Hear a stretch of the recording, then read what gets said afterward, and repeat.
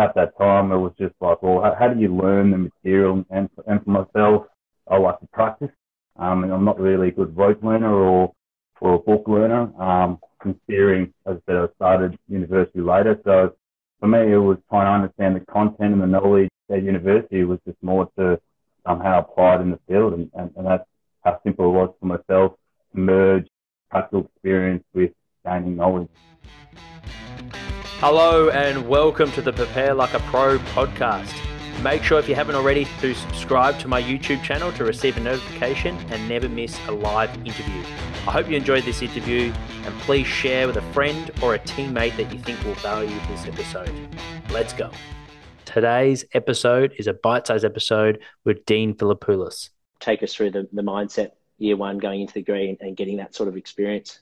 No, I think it was just more of that, one of the uni courses, remember the time, was just, not sure exactly what it was, but it was just one of those units where you have to complete work experience, and online that I came up with the under 16s, and it just started from there, mate, to be honest. And Western Jets are an affiliation of exercise science uni course over there at who was it now?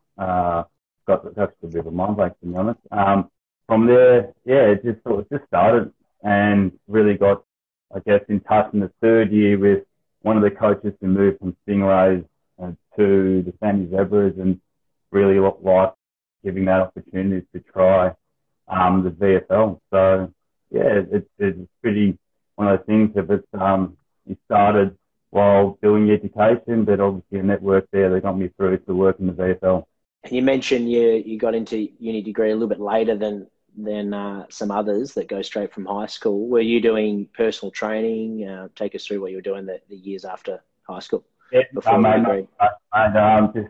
Just a bit of here, a bit of there. My old man was into the alcohol industry, so I was doing a bit of bottle shop running and working in that sector. And mate, not too much. Started off doing a little bit of construction. Literally fell into PT and started training myself, and the missus, who is a good woman of mine, she pushed me into university, and it literally just started off that. There was nothing. Wasn't really a good sportsman, and it's just one of those things where it's just gone, well, I wouldn't mind training an athletic population. So that was pretty much it, mate. There wasn't no mentor or no person or individual that sort of pushed me along that pathway. A little bit different compared to other journeys of other people. For those listening, developing S&Cs, how important is it getting that experience? You mentioned the networking side with coaches giving you other opportunities. What other things did you learn and grow from by getting your hands dirty?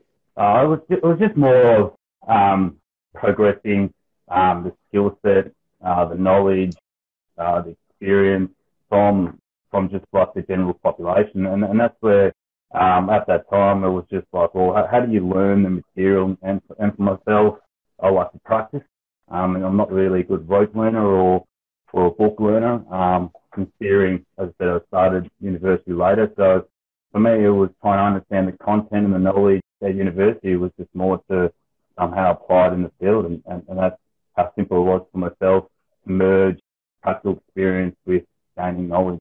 How did you go with sticking fat and sticking in the system for that long before getting a full-time contract? Take us through for developing S&Cs. Yeah, it's difficult to really explain in its entirety. Like being mature, I just sort of knew what I wanted. Although, as you know, it can be quite demanding being a nighttime program. And I guess I was just lucky enough to have support from my wife now at the time, and I had no pressure to sort of shy away from the VFL. So I really enjoyed it. I was engaged with it. I was passionate about it. But when you think you have those qualities and you're attached to it, it's just sort of like second nature. That was my personal feeling. So, and as I said, like I was there for 7 years, but I sort of tried a new thing every year. Take us through how that process would come about with, around the October, November period. Are you calling people and reading about how would you go about, okay, this is the new methodology I'm going to feed into my philosophy with the program next year? How would that come about?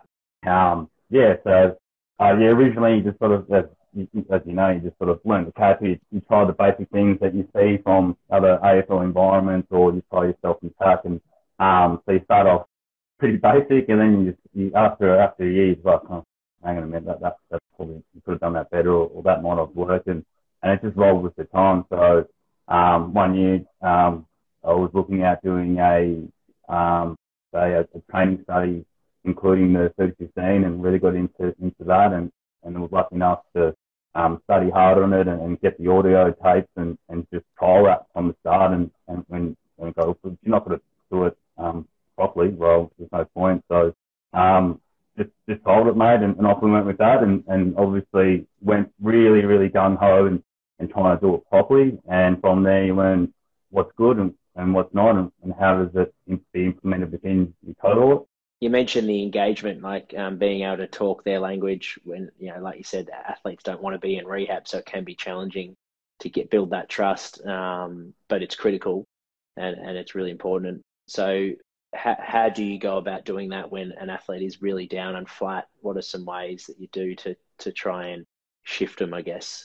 Yeah, well, that's a tough one, because as I said, most particularly in the stages, every athlete's in pain. They're connecting with the ailment or the injury, whether it's tissues or joints. So it's more of like sitting down, I get engaged with them, we write down goals, we get specific in terms of what we want to develop, and it just starts from there.